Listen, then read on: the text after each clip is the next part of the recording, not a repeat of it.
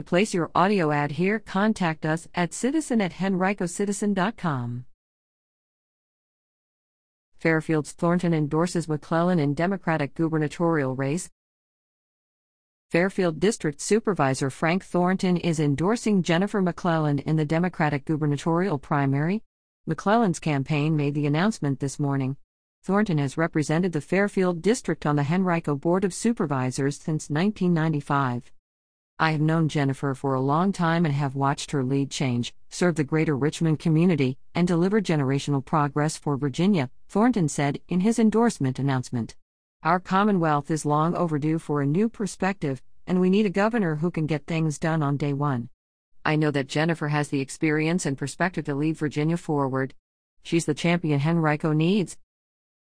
McClellan represents Richmond City and parts of Henrico in the Virginia State Senate. She was re-elected in 2019 and is now seeking the Democratic nomination to run for governor this November. She is vying for the nomination against former State Del. Jennifer Carroll Foy, former Governor Terry McAuliffe, Bill Lee Carter, and Lieutenant Governor Justin Fairfax. I am truly honored to have received the endorsement of Supervisor Frank Thornton, McClellan said. I've known Frank for many years and am inspired by his decades of dedication to public service and community in Henrico. As the first Black member voted onto the Henrico Board of Supervisors in 1995, Frank's support underlines the urgency of electing a new perspective to the governor's office. I'm excited to bring a bold new vision to our Commonwealth as governor and the experience to build on the progress Virginia has made on day one.